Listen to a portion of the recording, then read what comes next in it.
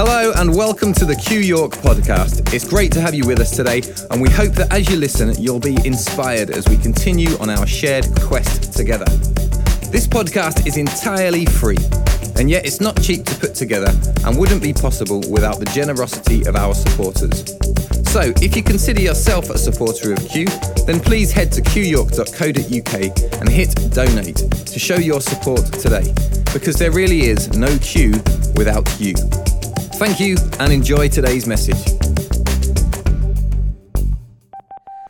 Hey everybody, thanks for tuning in and taking the time to listen again. I trust that you are well, and hopefully this current situation will be coming to an end sometime in hopefully the not too distant future, to the point at least where we can see many of you in person again.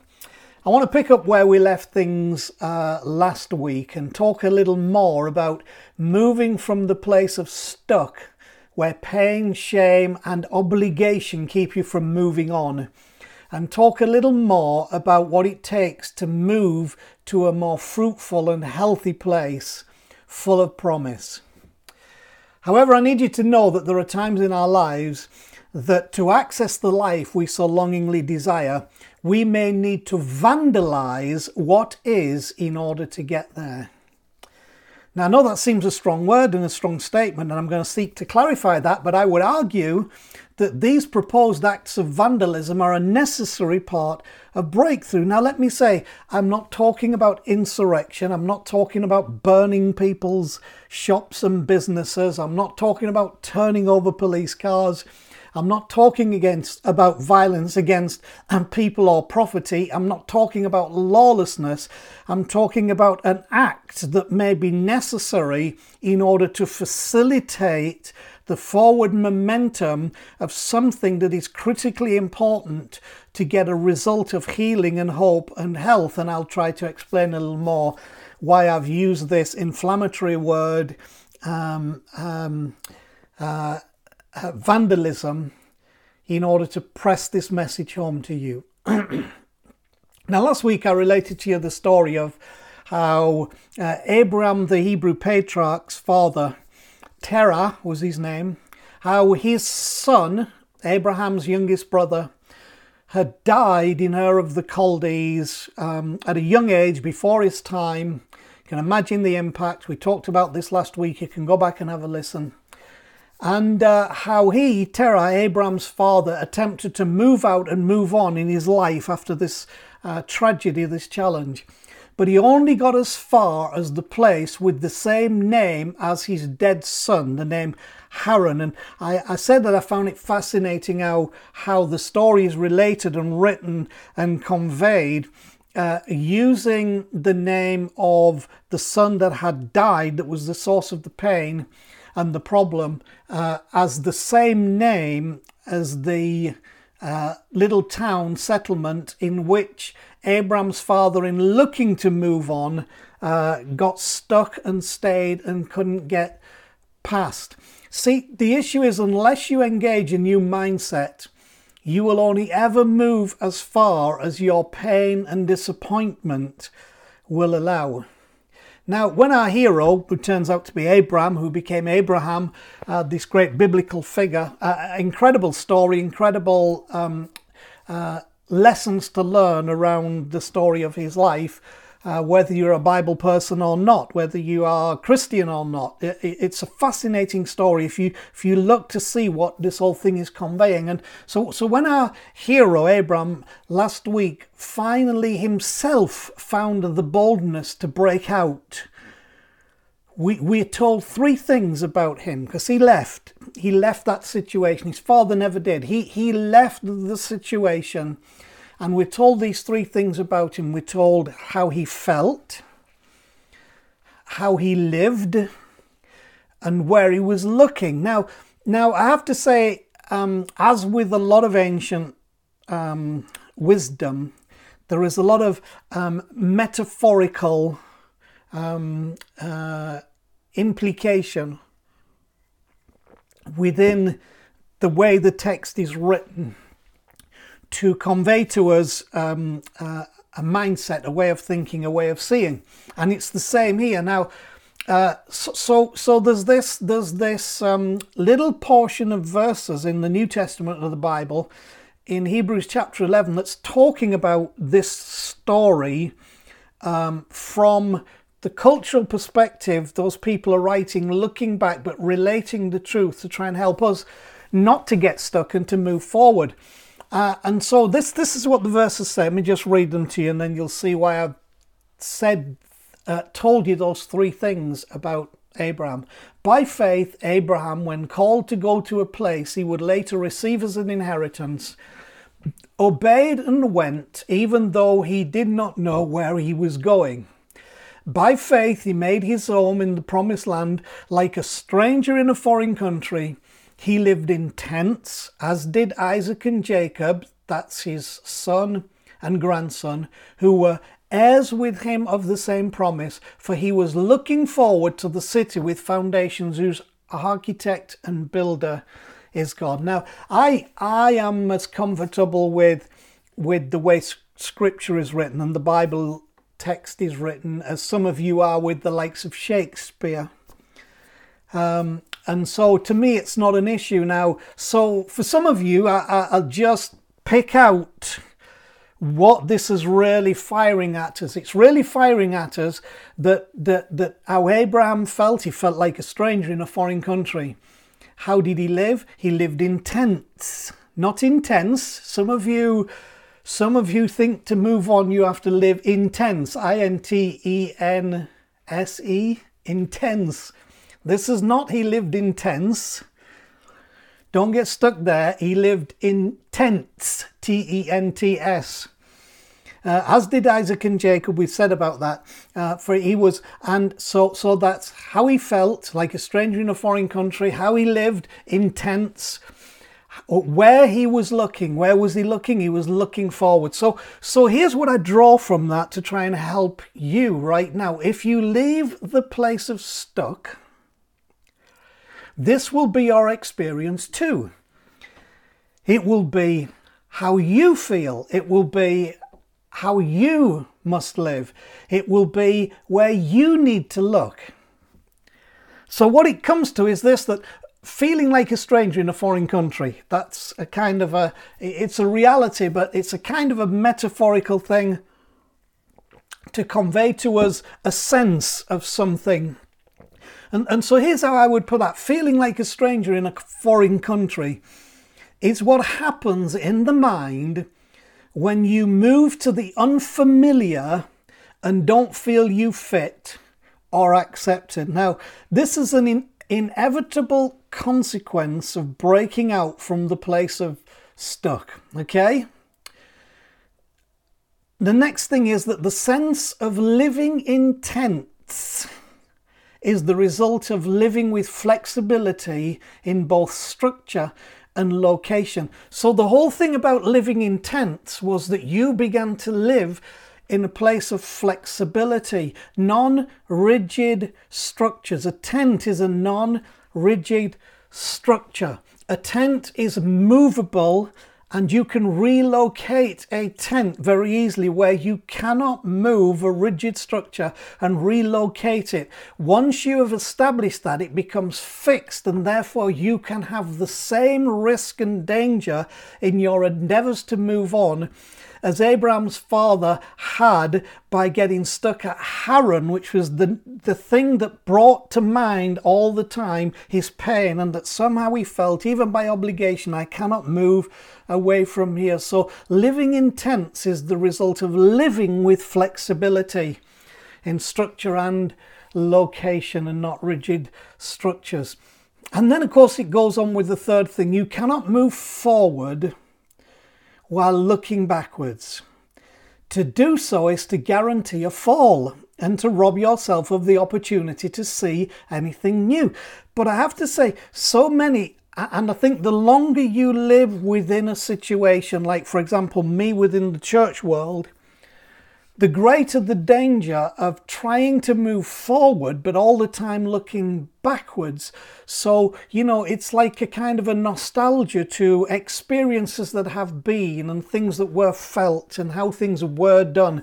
And of course, this becomes a big problem for some people, even in how they look at scripture, how they define grace, how they interpret the crucifixion and the resurrection and the sacrifice of Jesus, how they now read the Bible, what their attitude is to worship and prayer and church services and what church should be and who's in and who's out. And it's like we get stuck because we're trying to look back to what gave us some security then.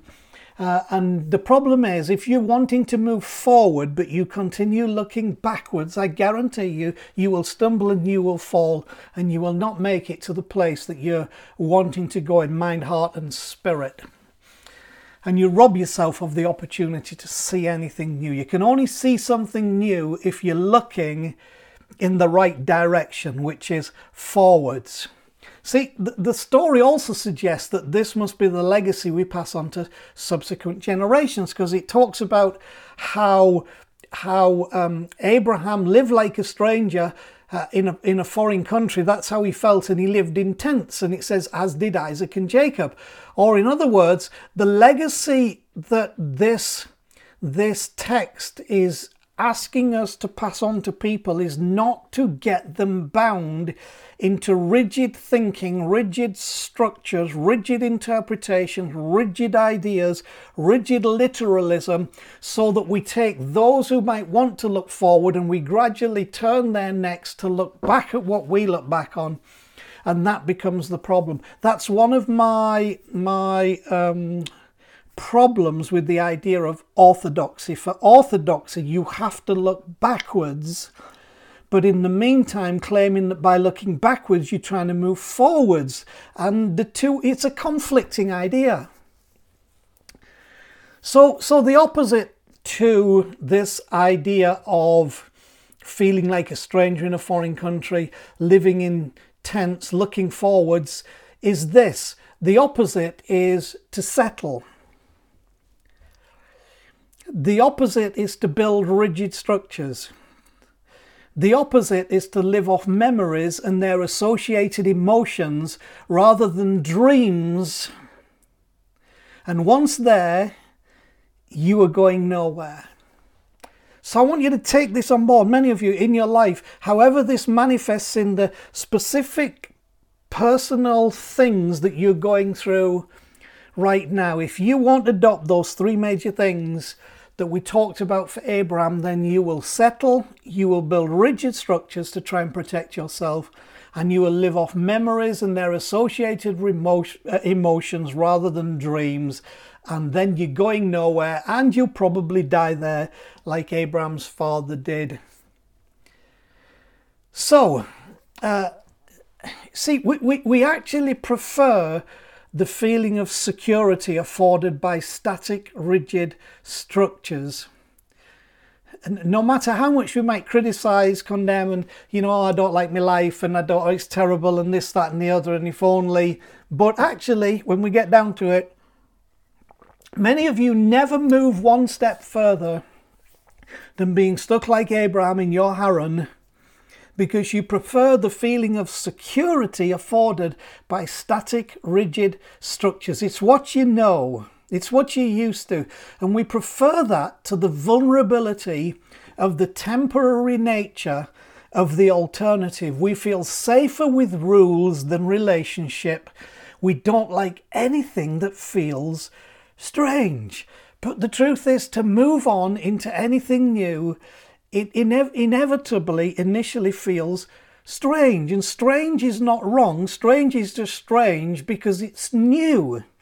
And I hear so many people in the church world talking about, I'll do a new thing, says the Lord. I'll lead you to a new place. I know for a fact that they're not, I was going to say, a chance in hell of them ever going there.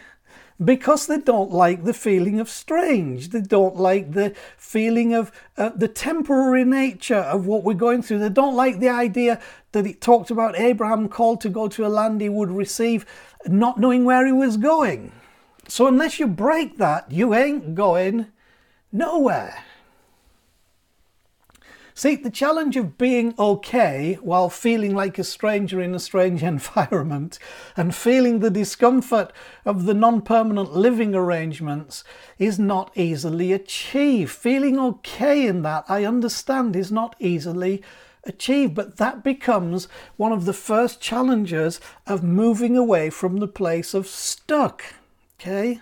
Setting yourself to feel okay like a stranger in a strange environment in the discomfort of a non-permanent environment.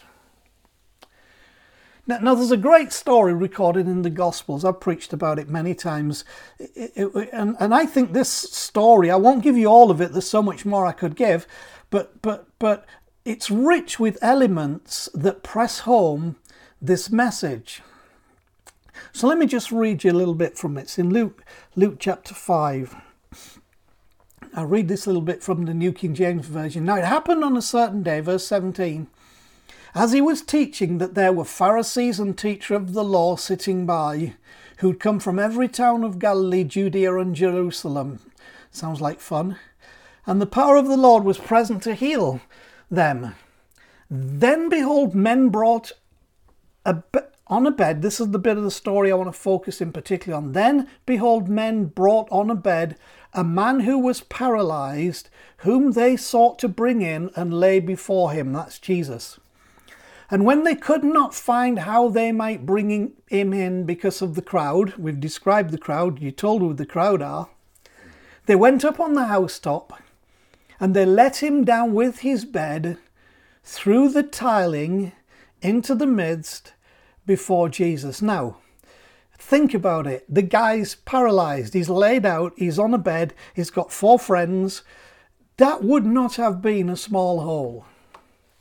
They have to create within that structure an access point that would require them dismantling huge parts of what had previously been built for a purpose, with purpose, but was now standing in the way of the reality that needed to become manifest.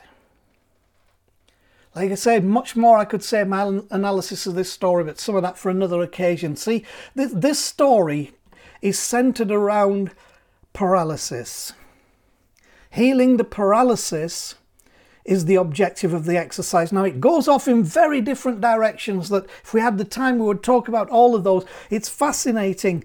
Like I've said to you before, one of the greatest dangers and problems to our understanding of the divine, of God, of spirituality, of the Christ, of the Spirit in us is literalism. This thing is rich with something to say way beyond and through and within whatever might be the literal detail recorded here. See, paralysis is another example of being stuck. Do you get that? Okay. Now, again,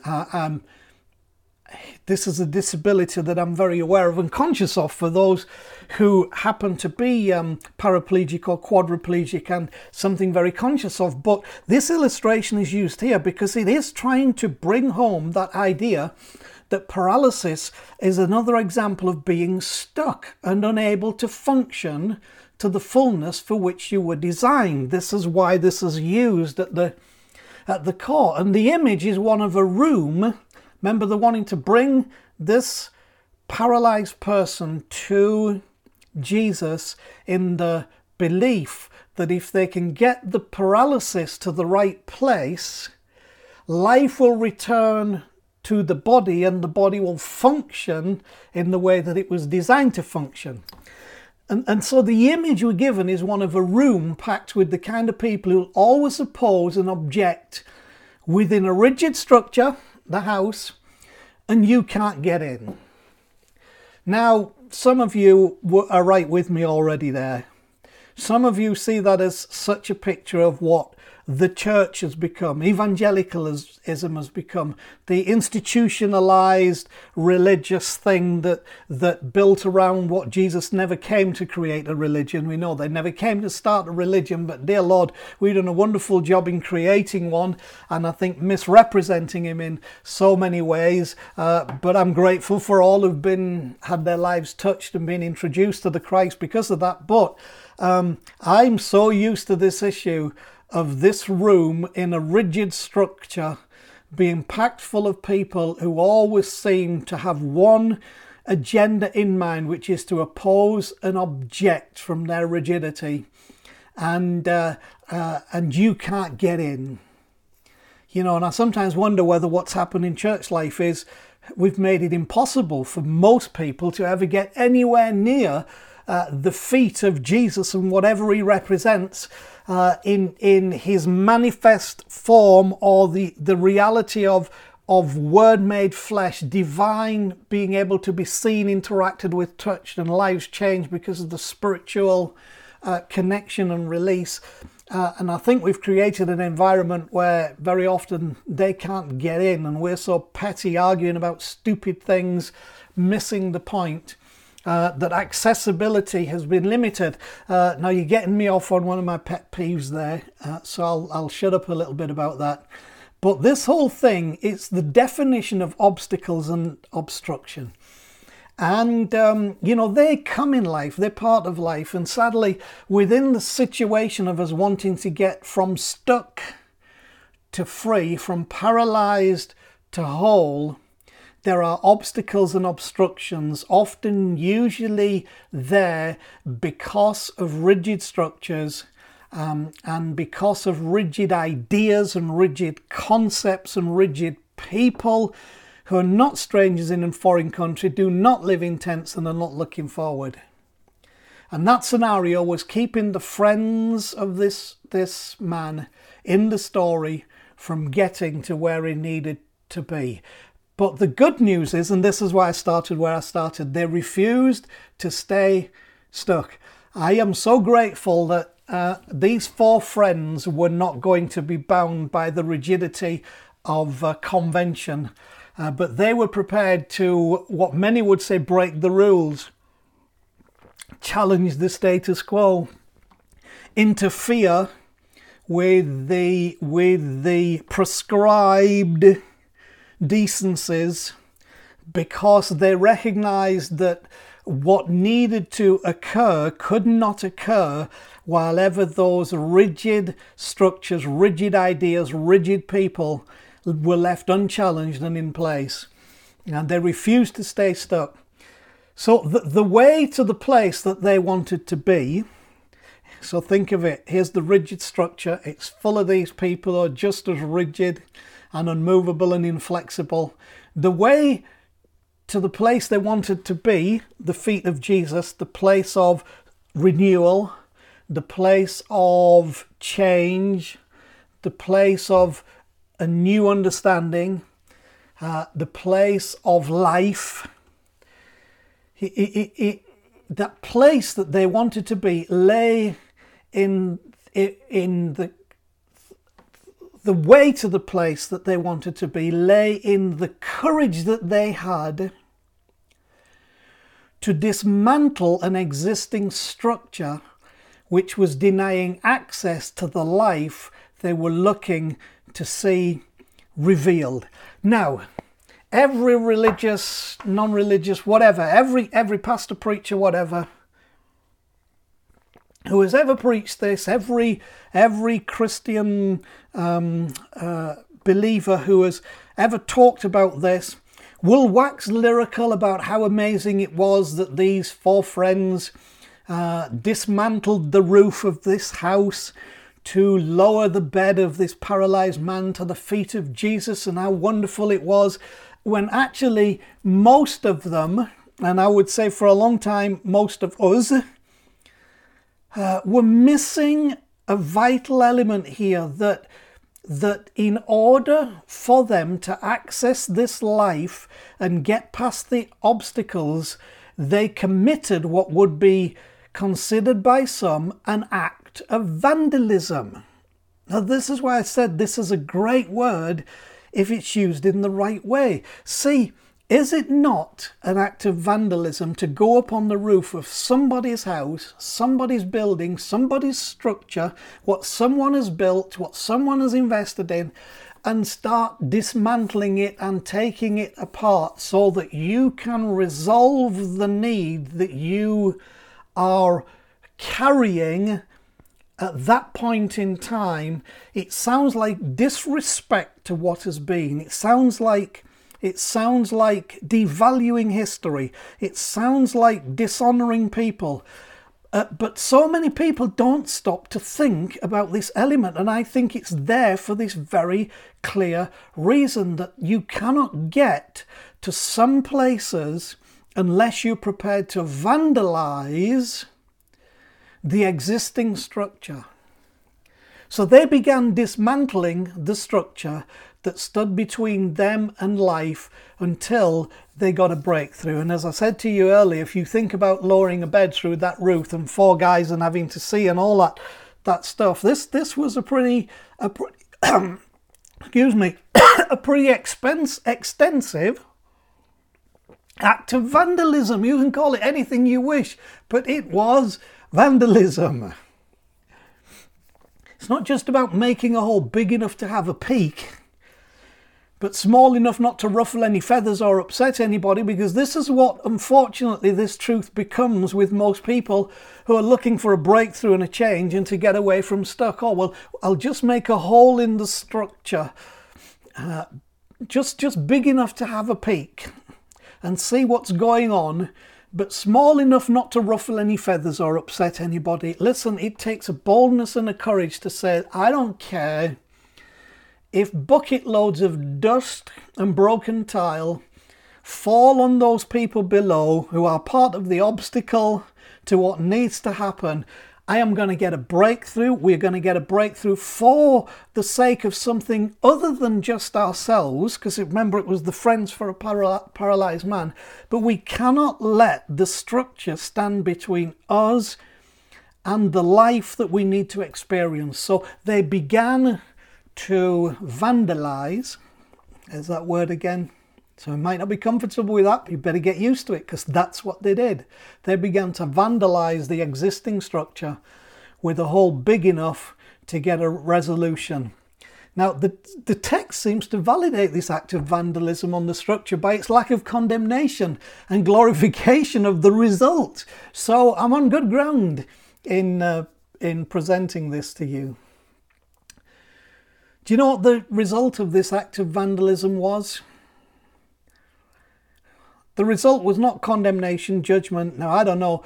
There may have been condemnation and judgment from the Pharisees, teachers of the law, all these legalists and people who were in there. I'm sure they would have had a whinge and something to say about what was happening, as is always the case. But forget that, because, yeah, there may have been that whinging and moaning, but the result of this act of vandalism on the structure was that they found themselves in a place of love, acceptance and grace. And that grace healed the paralysis. It broke the stuck.